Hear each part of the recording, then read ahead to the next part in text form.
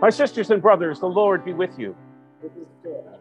A reading from the Holy Gospel according to Matthew. Thank you, Lord. At that time, Jesus was led by the Spirit into the desert to be tempted by the devil. He fasted for 40 days and 40 nights, and afterwards he was hungry. The tempter approached and said to him, "If you are the Son of God, command that these stones become loaves of bread." He said in reply, "It is written, one does not live on bread alone, but on every word that comes forth from the mouth of God." Then the devil took him to the holy city and made him stand on the parapet of the temple and said to him, "If you are the Son of God, throw yourself down. For it is written, he will command his angels concerning you, and with their hands they will support you, lest you dash your foot against the stone."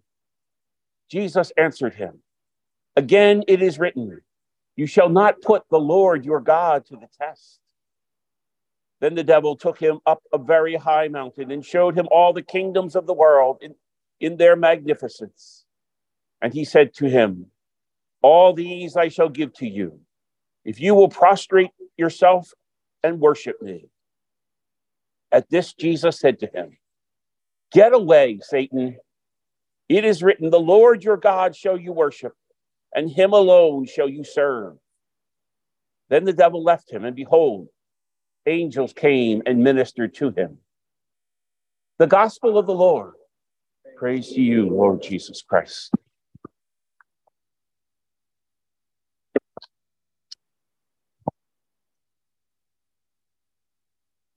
The scene described by the first reading couldn't be more different than the scene described by the gospel. In the garden, there's an abundance of everything. It's a lush and beautiful and fertile garden, filled with food. In the desert, it's dry and barren, hot, no water, no food, almost no life. In the garden, they had their full. They never knew what hunger was. They never waited to even feel hungry. But in the desert, Jesus deliberately fasts, and he is very hungry. He's empty. In the garden, they had every comfort. In the desert, there was no comfort. And yet in the garden, where they had an abundance of everything, and all of their needs were completely met, they wanted more. While in the desert, where Jesus was empty and hot and dry and hungry, he was willing to settle for even less. Of course, they put these readings together on the first Sunday of Lent to say that it's this desert experience that Jesus encounters that is the beginning of the undoing of the fall in the garden. In the garden, their choice to want to be like gods, and so were willing to disobey the one rule that they had to follow, is undone by the willingness of God to be like us. It seems that the couple in the garden were a little bit misinformed, though. Pope Benedict XVI, who recently passed away, wrote a book on Jesus in which he's reflecting on these passages.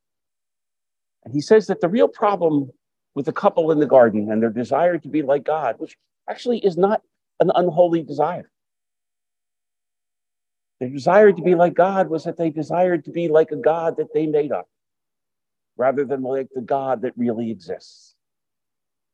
They assumed that to be like God meant to be far more powerful than they already were. That to be like God meant that they would always get their own way, that everyone would serve them and everything would serve them. To be like God would mean that they would have control over everything that happened and the control over every creature and other person that they came into contact with.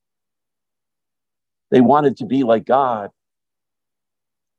but it was the wrong God they wanted to be like. They wanted to be like a false God, not the real God.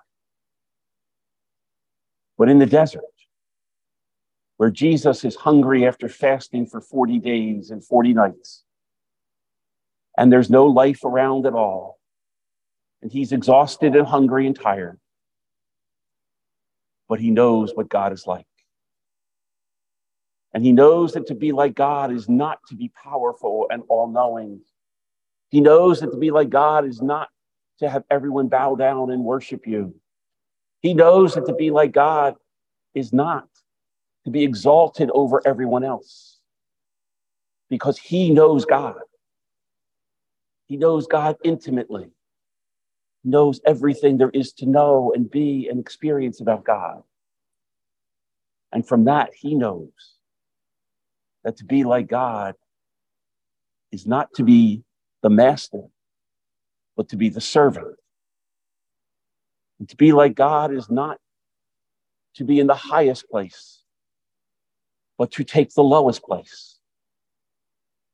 And to be like God is not to be separated and above the human race, but to be in profound solidarity and compassion and unity with the human race, even in its suffering and even in its pride and even in its arrogance and even in its violence. Jesus knows what God is like, and he is more than willing and ready to show us what God is like. That God is not like what we imagine. And that it's not a problem to want to be like God if we want to be like the God who really exists. Beginning in that desert, and then throughout the course of his ministry, right through his death and up through his resurrection, Jesus shows us what it means to be like God and invites us to join him in being like the real God, not the false God that the man and woman in the garden wished they were, but the God that really is, the God who is servant, a God who is humble, a God who is filled with not so much power, but compassion and mercy, the God of love, not the God of dominance.